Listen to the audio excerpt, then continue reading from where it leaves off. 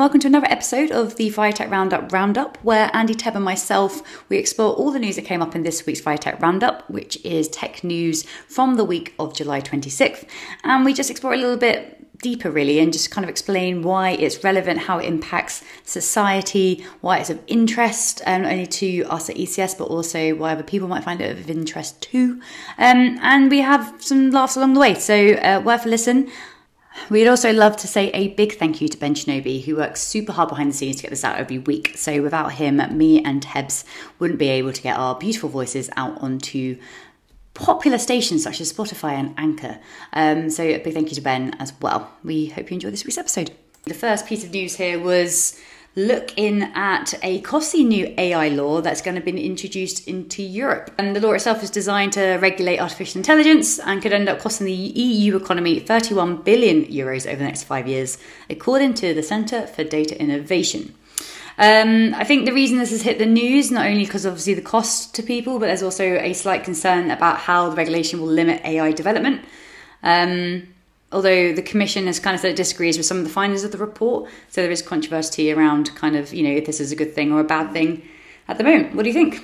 So I didn't quite know what to think, but I'm immediately suspicious whenever I hear of a think tank saying this law is bad because it's going to cost a lot of money. I was like, and who is funding this think tank and what are they talking about? And when I read the report, it was like, these will be the most restrictive AI controls in the world. And I was like, is that a good thing or a bad thing? Quite. Give us some perspective. Yeah. So I'm very dull. So I went and looked at the law because I like reading laws. They're a cracking read. Yeah. And then it was about protected characteristics and stuff. So if you're usually they call them AI, but it's usually around machine learning. And it was if it's going to start drawing conclusions that make decisions based on protected characteristics like gender and stuff, or sexuality, that would be top tier bad stuff. Yeah. And I'm kind of reading this thing and I'm like, I'm struggling to find the thing I'm upset with.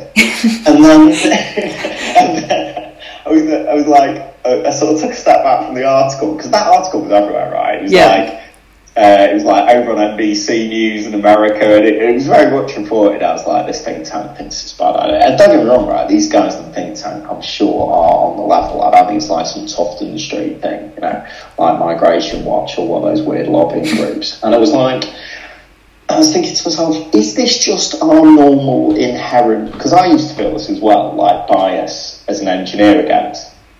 Testers always get in the way. Yes, right, exactly. And again, kind of when I was reading this, I was like, I don't understand why this is a shock. And again, the fact that you've just kind of described what the laws are even protecting, I kind of feel if anything's got an impact on society to the level that we're seeing AI starting to have, surely there needs to be some sort of checks and balances in place. And the fact that these businesses even thought they could get away with not investing in those safety measures surprises me. I kind of feel, we spoke about it yesterday, the fact that cloud isn't being regulated. I think that's really naive for businesses to sit back and think, great, we found something we're not having to worry too much about, and we can just go along doing this willy-nilly and kind of how we want to be doing it without any external checks and balances. And I think that's a really weird, it was just a bit of shock that people are shocked by this, and it kind of felt they're focusing on the cost more than anything else. And that's it. It's it could cost you 31 billion because you'd be behind the curve, and you're like, I don't know, is there a cost for making bad decisions with ML and AI? Absolutely. Let's talk about that. But yeah, funnily enough, with you mentioning regulation of the cloud from last week, this very morning, someone I follow on LinkedIn, who's a nice chap at AWS, I won't embarrass him by saying his name, actually said, he quoted an article that was talking about the Bank of England thing, and he said, time for off cloud. And I was very tempted. No! I assume you were listening. Absolutely. He definitely wasn't, by the way. But, come on, he definitely heard it from us first. That's the only logical solution. I follow him. I don't think he follows me. But yeah, obvious AI stuff, right? Back in the day, Uber took a lot of hits for, I think you've always got to be wary of any company. It's one of its core values is always be toe stepping. Yeah. which I just think is possibly one of the stupidest values. But just accept, accept that you managed to save some pennies having not thought about it for the last decade, right? And the fact that you'll now have to spend some money into, as you said, you put yourself behind the curve. You could have always had this at the heart of your design and kind of how you're going forward, and by choosing not to, fine, you've probably got a bigger bill now, but as a shop that believes in building testing in from the moment you're writing the code, we would definitely argue that, right? But I mean, if you've got uncontrolled AI, you've got the kind of thing where like Uber was sending like it was Uber. I was about to say, was it Tesla? But no, it was Uber just sending like AI controlled cars through school districts, and it's like, whoa, that's actually illegal. But it's like, it's fine, it's AI. It's like, well, no, it's not. No. So, on the other hand, maybe this think tank is really on the level, but I just get very concerned when it's like the most restrictive. I don't know if that's a bad thing. It's a qualitative statement. Absolutely. And again, the best thing for this week for me, kind of related but not really, was the Olympics. And somebody said, like, they just want to put an average person in the 100 sprint race just so we can all see what good looks like. So and it kind of feels the same here, isn't it? It's like most restrictive. It's like give us kind of an example of what we're looking at here so we can actually understand what that restriction looks like. And again, what we are choosing to restrict. And as you said, if it's talking about looking after really important issues in society, then I don't think that is restriction. I think that's just, looking after human rights, which I think should just be a fundamental part of business anyway. So the European Union, it's a body that believes in things like rights and stuff. How dare they? It is. I mean, if you flip those things around, it's like describing Lord of the Flies or like the Hunger Games as the least restrictive environment we can put our kids in. It's not great, right? So I didn't know. This to me felt like the kind of thing that you need to dig into, and I am not a nerd when it comes to Python, but I am a nerd when it comes to things like legislation, so I went and read it. I have a horrible feeling that a lot of people won't. No, but Ted, you did the homework, and I think that is such an admiration for you, because actually, as you said, a lot of people don't do it, and then they just kind of get swept up in those headlines. Guy to listen to about AI, because I do have a bee in my bonnet about this. The guy to listen to is a really good tenured professor at Harvard called James Mickens. He's all over YouTube because he's like the funniest keynote speaker in history. He's just amazing. But he's got some very clear views on, why don't we do testing with AI and ML? And that's something we've started looking at within ECS, is like how we can bring our test automation frameworks and just our test discipline into like training ML and AI to try and train some of that bias out of it. Yes. So we've got guys like Sammy Al-Sindi pairing them up with like our really good test practices to see what we can do around that. But it is mind-boggling that you kind of go, so the really good testers and the really good AI guys, like, how would we build the automated testing in? And the more they think about it, the more they're like, it's not easy. Go listen to James Mickens. He's far cleverer than us, right? He's a tenured Harvard professor. I mean, we're pretty close. We're pretty close, but we'll give him the edge. I'm also short and bald, but I'm white. But he's far cleverer. So next one then on the list here is organisations struggling to fill technology roles as a fresh IT skill crisis looms. So again, not new news. We have been kind of following this kind of story for, at least the last couple of years, probably even longer than that. And I think talked about last week with the Capital One. Even exactly that. So I think what's interesting in this though is there is a difference, and I think it's good to talk about here, between a skill shortage and a skills gap. And I think at the moment, and the biggest problem is that we're facing both. And over COVID, we obviously had a massive surge in digitalization of products. So not only were consumers using more digital services and platforms, but we also had companies looking to digitalize their own platforms and services and to make sure obviously security was improved, and they had in-house engineers and talent that could do that, because we're at a time where you couldn't necessarily call in people to help.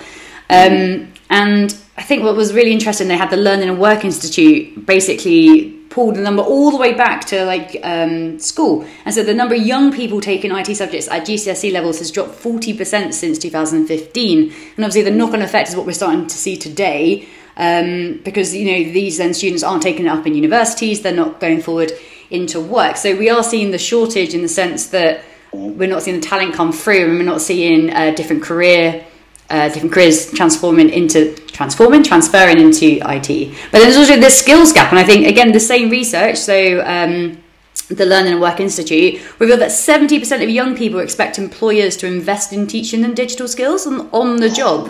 Crazy, yeah. It seems a bit intense, but only half of the employers surveyed in the study are able to provide that training. And actually, I think more of the issue here is in some situations they don't have the skills or knowledge in-house to pass on. And also they don't realistically, if they do have those skills in-house, they can't realistically let the engineers stop doing work to then spend time training up other people without kind of affecting day-to-day work. There seems to be adults coming through, or the new talent coming through, with an expectation on companies to train them in-house, which I just find madness, because like universities obviously used to be hugely popular, but there does seem to be this trend shift in that you can learn on the job now, or you can learn whilst being paid. I mean, it's a combination of things, right? It's like, I don't think it's crazy to expect your employer to invest in you. You probably just think that's common sense, even though a lot of companies don't. Yeah. At the same token, you do need to go out and learn some stuff, right? Like in your spare time, like you can go on Udemy and pick up quite good courses for a tenner. In very rare sales, they're always on sale. You can get really good courses for like a tenner. Yeah. And by the same token, it's good to do your A-levels and your GCSEs. I get university might be a problem, because despite what we're told, that is now a barrier. Yeah. But you can learn great stuff at school. You can learn great stuff in your own time. Come to the DevOps Playground. It's free. Yeah. But employers should be investing in. And I think Andy Curitan particularly, it's just a name check for my line manager there. I'm sure that'll help my PDR. But he, when he started digital, he really had that idea that you hire from the DNA and you can teach the skills. Yep. Because actually the skill set changes so quickly. You look at the certs our guys have, and it's vast, because they're always having to do a new cert for the next job that they're going to be doing. So they end up with this real depth of skill. And there's a risk if you talk to someone from our company that will always give you enablement as the answer. Like, do you want tea or coffee? Enablement. But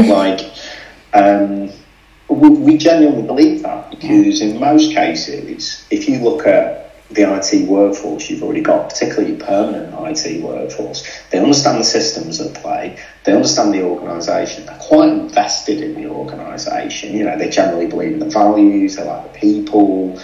Odds are the commute suits and the salary suits, and so just train them. Yeah, we can help with that, and it's not just classroom-based training. It's classroom-based training, bit of paired programming, and then mentoring after to genuinely make them into the staff you need. But there is this real thing, and we're guilty of it as well, about going, right, I need a Python dev who knows how to ride a unicycle and also plays a trombone. I'll go to market for that. No. Make your staff a bit more suitable for what you're trying to achieve with them, because that's probably going to have all the other stuff that's off the CV that you really need, that you don't know you need. But at the same time, too few people coming through, more companies digitising. So, how do you do more with less addresses the capacity element. Encouraging STEM, making these subjects more accessible and relevant, right? Yep. Like, why aren't we teaching more people Python and React in school, right? And that is a complaint that's gone back to the 90s, like, these languages aren't relevant for me. It's like, we could address that better.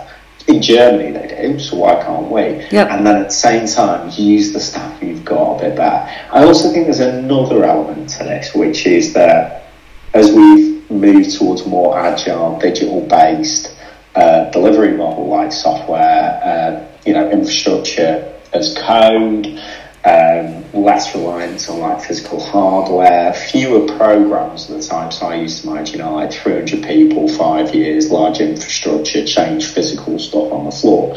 Teams have got much smaller, and there is a tendency to go, right, so I need this team to be able to cover everything, and therefore what I need is 6 ninjas. And you're like, you could narrow the scope of what you're asking that team to do, but have more teams, and therefore need normal people. The reality is that it's very tempting to say I can only achieve all this if I've got like 6 lead singers in the band, and that's not the world. You need drummers, bass players, So if everyone's an A player, it's not. Doesn't work out. Player, right? But also, I think you touched on earlier as well. Like ECS are really good at dedicating time for our team to upskill, and I think the term gets thrown around a bit called is a T-shaped engineer. So it's where you have a load of skills which complement each other, and again loads of tools under your belt, but actually there's a particular thread of expertise that you then really focus on and mature. So you become part of a team. It means you can work generally with other people really well because you know what they're talking about. It complements the tool sets you have, but it also means that you have that really one subject which you have loads of in-depth knowledge over. So it means that you become a lot more valuable to a team in the sense that you can bring the additional information. I think what's interesting as well, there's the skills shortage generally across the board. And as you said, we can address certain things like that, such as teaching coding languages a bit younger, getting children a bit more excited about how they can apply those languages. It's not just sitting at a computer all day for 12 hours writing code. You can, take that skill and pretty much do anything with it. But also the skills that at the moment we're losing the most, or we don't have enough talent in, are things like AI, cloud and robotics, things which are still reasonably new to the market. Like they're not new, but the fact that you're expecting, 1 million people to come through with those skills when it's still areas which are developing, again, it begs the question of like who's teaching the next generation, because, there's actually only a handful of people who are real experts in that at the moment. So I think also touching back on, obviously we've got In-House Academy. We spoke last week about different in-house kind of academies and colleges. How do we start introducing those into businesses where it just becomes part and parcel of life? So you're training your engineers as they go through. You've got the ability to bring in new talent, ability to train up those who are looking to upskill. So if you've been working with hardware your whole life and suddenly you're like, actually I want to transfer into cloud because that's going to be more relevant for my career for the next 10 years, who's in place to help with that transition? So I think it's, again, a lot to think about. Definitely, but I think it starts being clear about the concepts that underlie it. Yes. So you talk about like the data guys, the AI, the ML guys, right? Fundamentally, the core skills, the mindset you need for that is maths. Yeah, right. Predominantly statistical maths, which I've done and is dull, right? I mean, no one wants to do it, right? But it's incredibly important, and that's the difference fundamentally at a foundational level between someone who goes off and mines data for the answer they want and a data scientist who knows how to get it. The best model for a data scientist would be really good epidemiologists, and people hate them because they tell them the truth, not what you want to hear. But fundamentally, that's what you need in data scientists. And when it comes to the guys who should be doing like infrastructure as code and all that stuff, actually, good old-fashioned hardware engineers are really good for that because they understand how the underlying. Like, there's always this talk about like, you should be treating your servers as cattle, not pets, and you're like, no. Good old-fashioned hardware engineers definitely treat it as cattle, and cattle they really wanted to kill most of the time. If you give them like infrastructure as code, they're happy because it's really easy to swap out that stuff, right? So they kind of got the mindsets for it, but then you build the skills on top. But I mean, ultimately, none of us in the industry cover ourselves in glory with this because we're very lucky in our industry. There's a lot of cash sloshing around. I know everyone feels like they've got limited budgets, but compared to like a lot of industries, we can often buy our way out of trouble. Yeah. And that's just not a great habit to be in. It doesn't encourage the best solutions. And yeah, I agree. We've got to think about it holistically, and we've got to think about that enablement agenda, and we've got to think about how we're encouraging kids. We've got to do all of it properly. In this country, we're pretty spoiled. Historically, going back to the 80s, we've had one of the largest numbers of developers, hackers, like ethical hackers and all that.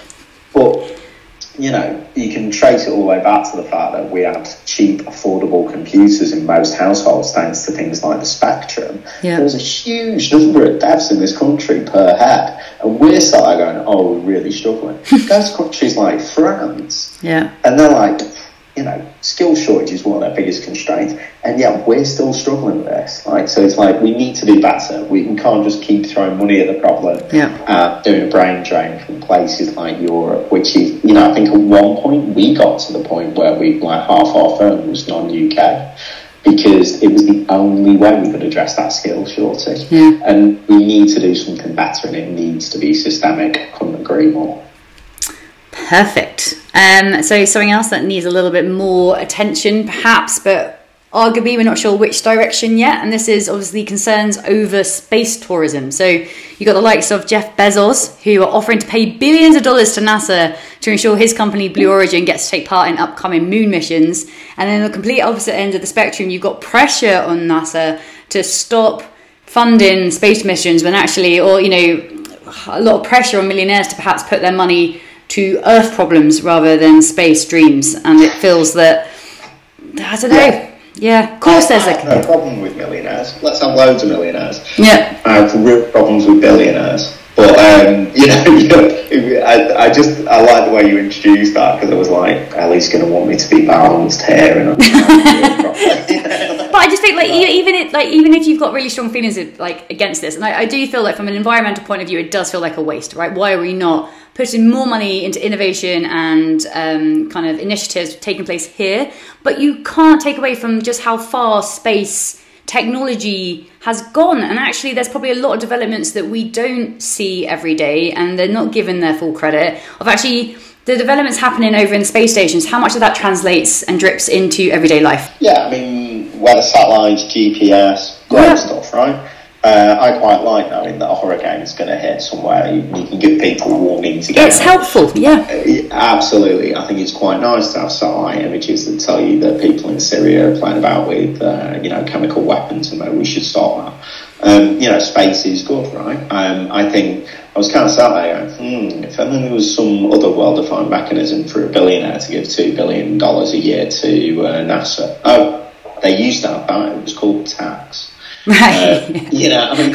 Fundamentally, NASA used to do some great stuff when America had a higher tax rate, right? And, the International Space Station's there, and that is nothing really to do with private equity and stuff. That's state-funded by a lot of states. I think the environmental impact of space tourism, it's not great, right? But to be honest, would the environmental impact be better if the billionaires paying to do space tourism just treated their encouraged environmental impact in their companies a bit better? Yep. Probably. What made Louise's open-ended question at the tech roundup about, what is it about space for billionaires? And I was kind of like, maybe it's the same as millionaires in a place in Tuscany. It's like the next level of that. Owning an island. Let's not own a planet instead. Exactly. Or maybe it's like the likes of, there's a lot of techies. We tend to be an industry that quite likes having guys like having a bug out bag. Maybe that's the equivalent. If it all goes wrong, I can always go to Mars. Well, you could fix it here, right? Or certainly, and that's the thing. I think there's been so much attention. So again, rightly or wrongly, it's got space back in the headlines. Kind of feels that space is now being given a bit of a bad rep because a couple of men have decided to live out a dream. So it's becoming the preserve of, it's the midlife crisis, and let's get Red Ferrari. But if you, those guys could be really cool. They could go like, I'm going to spend $5 billion and fix, the whole of, food poverty in India. Yeah. Great.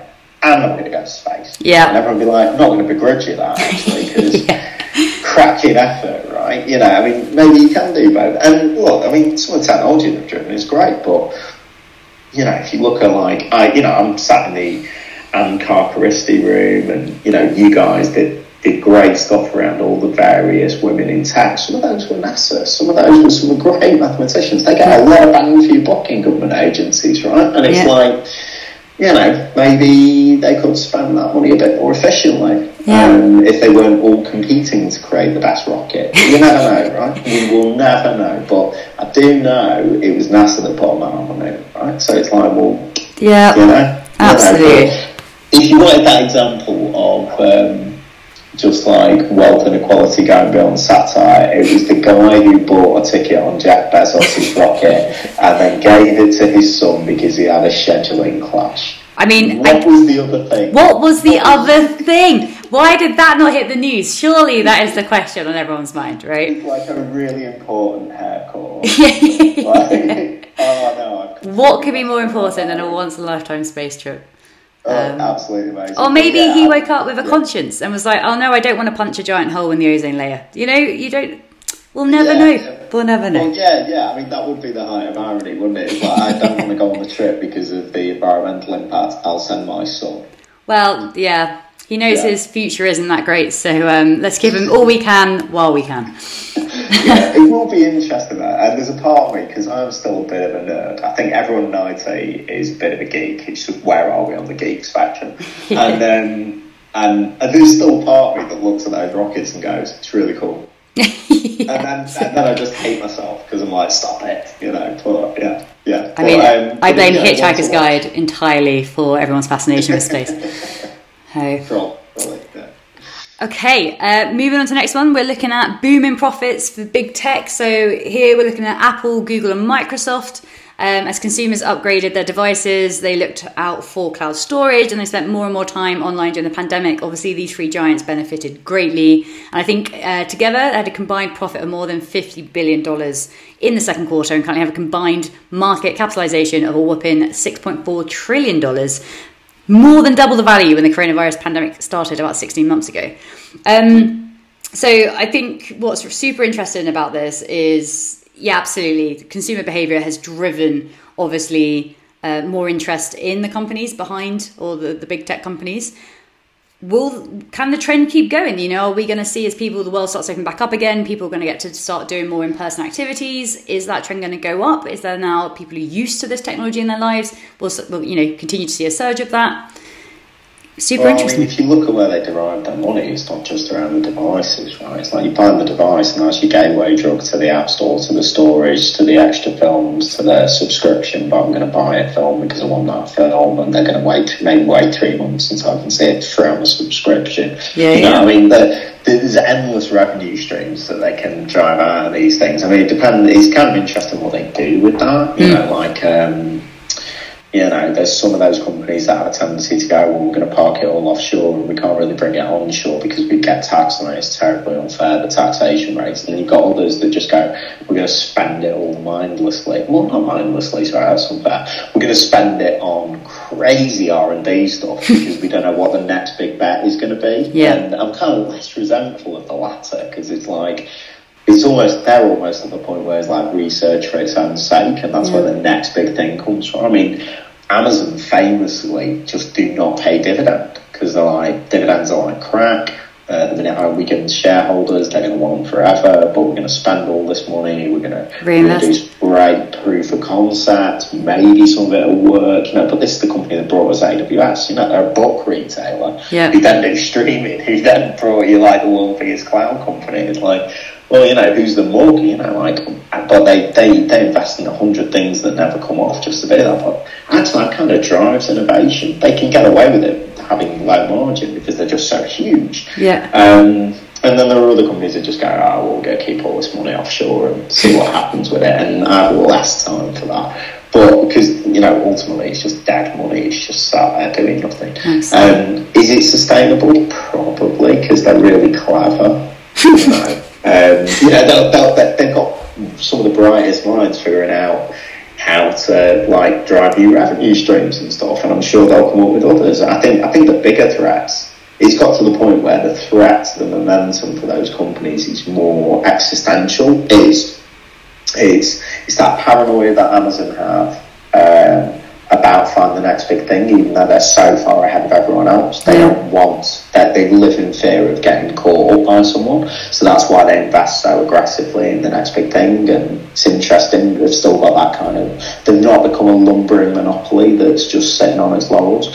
And then the other existential threat is, a lot of these companies are based in the US, and depending on what goes on with the filibuster in the Senate, there's a big push for some antitrust stuff. There's a lot of analogies. It's quite a crude analogy, but there's a lot of parallels with. I should have said a lot of parallels, but it is a crude analogy. With the sort of rail barons of the sort of late 19th, early 20th century, the Rockefellers, all those kinds of guys, when the US originally created its antitrust and its equivalent competition and markets authority that we have. Are these companies too big? Do we need to break them up? Right. So this is, I think, what's super interesting because the same year, a few months ago now, Google and Microsoft ended their 5-year ceasefire. So at the moment, it's open game for either of them to go behind the scenes, do lobbying efforts, public complaints against one another. So it almost feels like, as you said, what could prevent innovation in the future is themselves. They could be their own undoing. And it's just through obviously trying to sabotage the next biggest competition. So again, if you're those top three dogs, you're going to go after each other just to make sure you keep your market share. It is that fear. But with these regulators around the world who are threatening to impose limits on their power, because obviously it is growing year on year, could we then also start to see other companies coming into the market simply, to be seen to be fair? Or do we see these companies breaking down perhaps into smaller R&D dedicated arms so that, again, they can kind of keep that innovation going, but kind of, in a... I think it gets very difficult in terms of... historically, regulators have been cleverer than you'd expect sometimes. Because I think people have a really low opinion of government, and government does deserve a very low opinion on occasion, but sometimes they come up with some really clever stuff. Private railways, it's the natural monopoly. What should we do? Oh, I know, we'll just bring it under state control because it's monopoly. No one saw that coming when it happened. But historically there have been some interesting solutions for monopolistic behaviour. You could break stuff up. You could go Apple, you're going to have a phone business, and there'll also be a separate firm for the apps and the platform. You could do things like capping the revenues on those application platforms. That's the big accusation labelled at Google for Android and Apple for the iPhone platform for apps. I've literally forgotten what it's called. I've not had an iPhone in 10 years. When I got rid of my iPhone, most of the guys in the office acted like an unplugged from the Matrix. It was quite traumatic. But basically capping the amount of revenue that they can earn off the apps providers, because really owning the platform is is where the cash is, right? Yeah. You could do similar with Amazon around Kindle, the profits they take off the authors. Amazon Music, the profits that they take off the artists, capping that and saying you either can only take X amount, or once you've hit a certain amount, everything after that is just royalty free, right? Yep. And then similarly, you could say the share of the profits that you've made, or the share of the revenue, which is the bigger hit. Once you pass a certain point, you have to invest that in startups, or you have to the environment. There we go. Yeah, exactly. NASA. These kinds of, and regulators have come up with these kinds of solutions in the past. There are analogies for pharmaceutical companies that have unnatural monopolies on things, where they've gone, right, so you effectively pay a being too big tax. Yeah. And it does require a mindset shift, though, because it goes, people go, it's not really fair. And you're like, well, that's a debatable point, but, ironically, a lot of the guys in fairly senior positions in those companies are perfectly happy to say life isn't fair. And if you've got something that disadvantages literally hundreds of millions of people versus a few others, well, you don't have to be a big school pick your fight. Totalitarianism and Jeremy Bentham to go, this one's easy on the scales, right? I guess it'll be interesting, but I think ultimately, yes, it will continue. The only change will be, because everyone goes, it's too insurmountable now. If you do a Porter's five forces analysis, how would you get into that market? And that's the point. You never know, and it's a hackneyed thing now. But MySpace, that looked pretty dominant. Yeah. Most people don't even remember it now. You get overtaken by a competitor that you never saw coming, or you end up in an antitrust situation. I think really the only three bodies that could realistically do good antitrust stuff at the moment at a scale that would impact these companies would be the US, China and the EU. They're the only three that are big enough to do it and cohesive enough. I don't know, maybe it'll happen, maybe it won't. Otherwise, I think it will continue. I think they've got the momentum, and I think they'll come up with different revenue streams even if these ones run out. Yeah, and certainly don't know how, but they will. Yeah, I'd just be interested to see, if you've got your competitors now, again, no longer under a ceasefire to nip at your ankles, is that going to actually take some of the focus away from customers? Are they going to have to spend more time fighting court cases and, all that kind of stuff, that actually innovation will be stifled a little bit because... How do you choose to compete? Do you do it by gouging the other guy or offering a better service to your customer? Absolutely. It's genuinely interesting to see which way... Or do you do both? Yep. So it'll be interesting. Maybe they've got a bandwidth. Let's hope. Let's hope customers feature at some point in either solution. Fingers crossed. Last one, and again, I think it's been on everyone's TV, hopefully at least once this week, is the Tokyo Olympics. And we've been taking a look at the amazing tech in action. And it is actually phenomenal to see just how far technology has come. And it's not just the hardware we see in terms of like cameras and heart monitors and all that stuff. It's the clothing. It's all the innovation that goes into the shoes that people wear and the platforms they springboard from. And again, one of my favourites is the multi-camera replay systems. I'm a massive fan of hockey. I play it in my spare time. And being able to watch a game, a decision's made by an umpire, and all of a sudden you can refer it, and you've got this TV replay of exactly what happened, segment by segment from completely different angles. And the fact that technology exists, the fact that you can now view multiple sports that never had airtime, live on mainstream TVs now. Social media, you're getting behind the scene access to athletes and kind of what it's like to be at Tokyo. It really is phenomenal of how far technology has brought like every sport along, not just your big ones. I mean, you're the expert here, right? I mean, in terms of sport, I run nowadays. That's all I do. So basically, I've got the same sporting capabilities as a 3-year-old. But you're genuinely athletic, right? And and it's always. It was genuinely hilarious to see that sporty side of you on Tuesday night when we were playing, because it was like, oh, she's very serious now. We could have done. I'm not competitive, you are. Well, we could have done with the robot umpire then, right? We could have done with any umpire. Indeed. Yeah, I mean, I think you've got a far greater appreciation for this stuff. The things that wowed me in the Olympics, so I love the use case of like the robots going out to pick up javelins and stuff, because actually that stuff is genuinely dangerous. In fact, there was a story just today about poor Cuban youth athlete who died due to the training ground accident with the hammer. Javelin officials have been hurt in the past, and I think one died famously a few years back because they got out to pick those things up. So the idea of having a robot go do that, you're like, that's brilliant. Yeah. But I'm just a bit of a geek. It's not new technology. It's about 8 years old now. It's been in previous Olympics, but I just love the drone shows. Yeah. I cannot comprehend it. It's like watching. It's like, I genuinely, of course, can comprehend it. Like at an abstract level, I understand the software involved. I understand how that's working to do these, like essentially coordinating a swarm of bees in drone form, doing these amazing shows.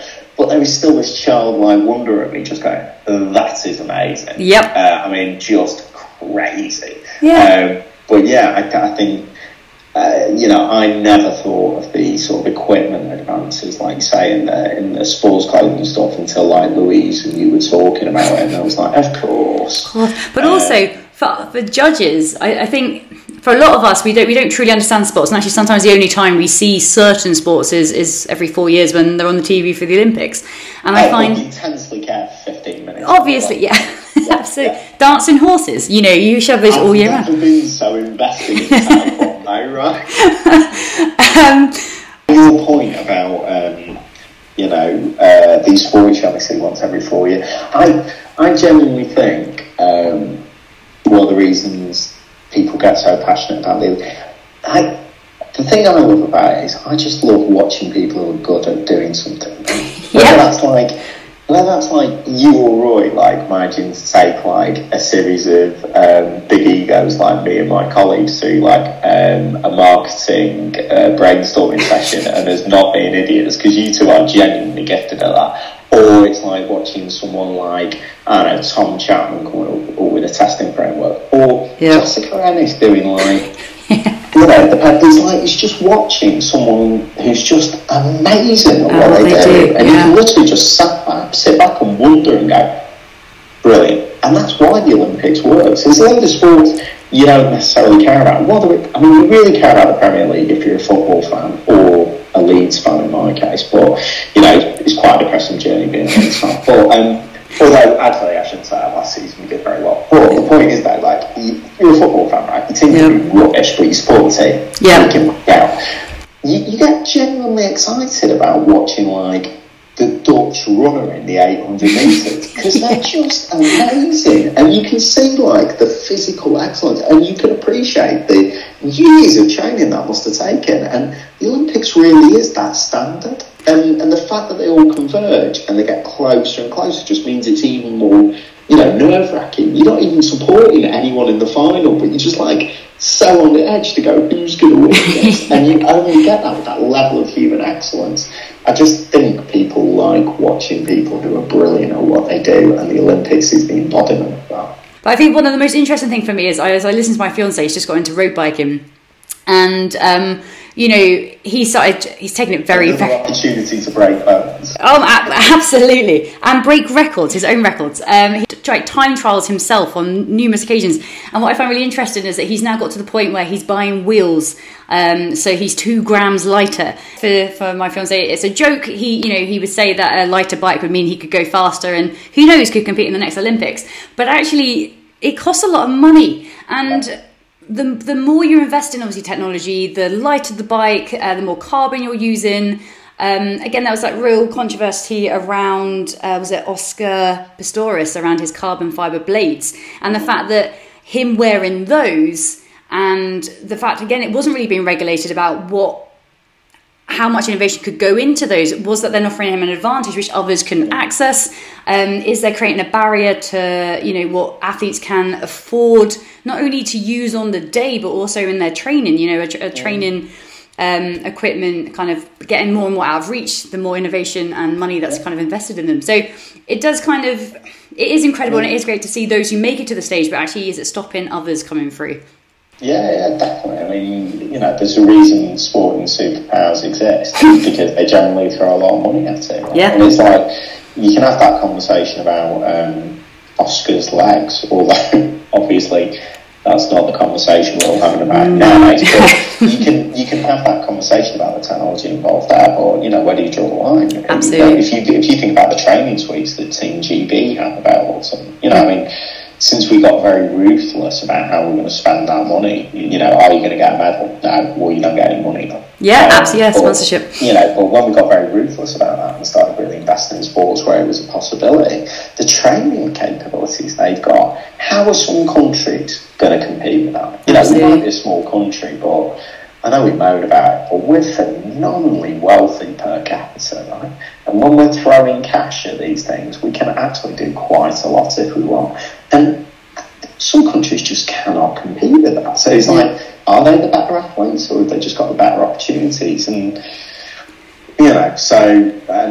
ironically, of course, the International Olympic Committee is not somewhere where there's ever an level playing field or fraud or corruption. So they're probably pretty well placed to arbitrate it all. But I still go back to the original point though. We need an average Joe just to be dropped in on the 100 metres just to let us know just how far ahead. I do find that frustrating. Like, do you actually need the average Joe to look at these people and go, that is what a normal person would do? I imagine that's exactly what I look like when I run. I look at those guys and I don't need comparison. Like, you are just awe-inspiring when they're doing their thing. Yeah. I don't need the average Joe. You're right though, there were a lot of there's a lot of TikTok memes at the moment about bloke lying on sofa eating a pack of Cheetos going, can't believe Simone Biles walks off. I'd never let my team get off, honestly. Yeah. Maybe this is what's missing from the coding world. Maybe if we filmed coders coding, take a whole week of the year every 4 years and just, do championships and hackathons and stuff, maybe we'll inspire the next generation to come forward and compete in the next year. Yeah, it's famously sad, isn't it? It's like whenever, Hollywood's always like, we would shout hacking, but it's dull. Wow. Is it dull? Let me take out the world with this button. Well, most hackers are really my sort of age, and the kind of guys who think biscuits are the main meals, and they just sit there doing brute force attacks. I'm just going to put in I'm going to put in variations on a word 83,000 times. And I mean, actually, this kind of draws this nicely to an end, because one thing to note, obviously, if you want to watch a coder do some coding and learn as they go, we hosted the DevOps Playground on Thursday night, so that was the 29th of July, and it was a deep dive into Terraform, and that's exactly what you can do. You can jump over to our YouTube channel, the ECS YouTube channel, and check out James, who is coding for an hour and a half on our YouTube channel for you guys all to enjoy. And you can landmark as well, because first one done from the office. Yeah, I heard. Yeah. There we go. And I think actually the plan is to open them back up into the office at some point in the autumn, so do keep your eyes and ears peeled for that when we release more details. Yes, can check our new office. Oh, it's so good. It's such a great office. Such a great office. I think that's it. I think that's all the time we have for. Thanks so much for tuning in. I've been Ellie. I've been Andy. And we'll catch up with you next week. Take care. Cheerio.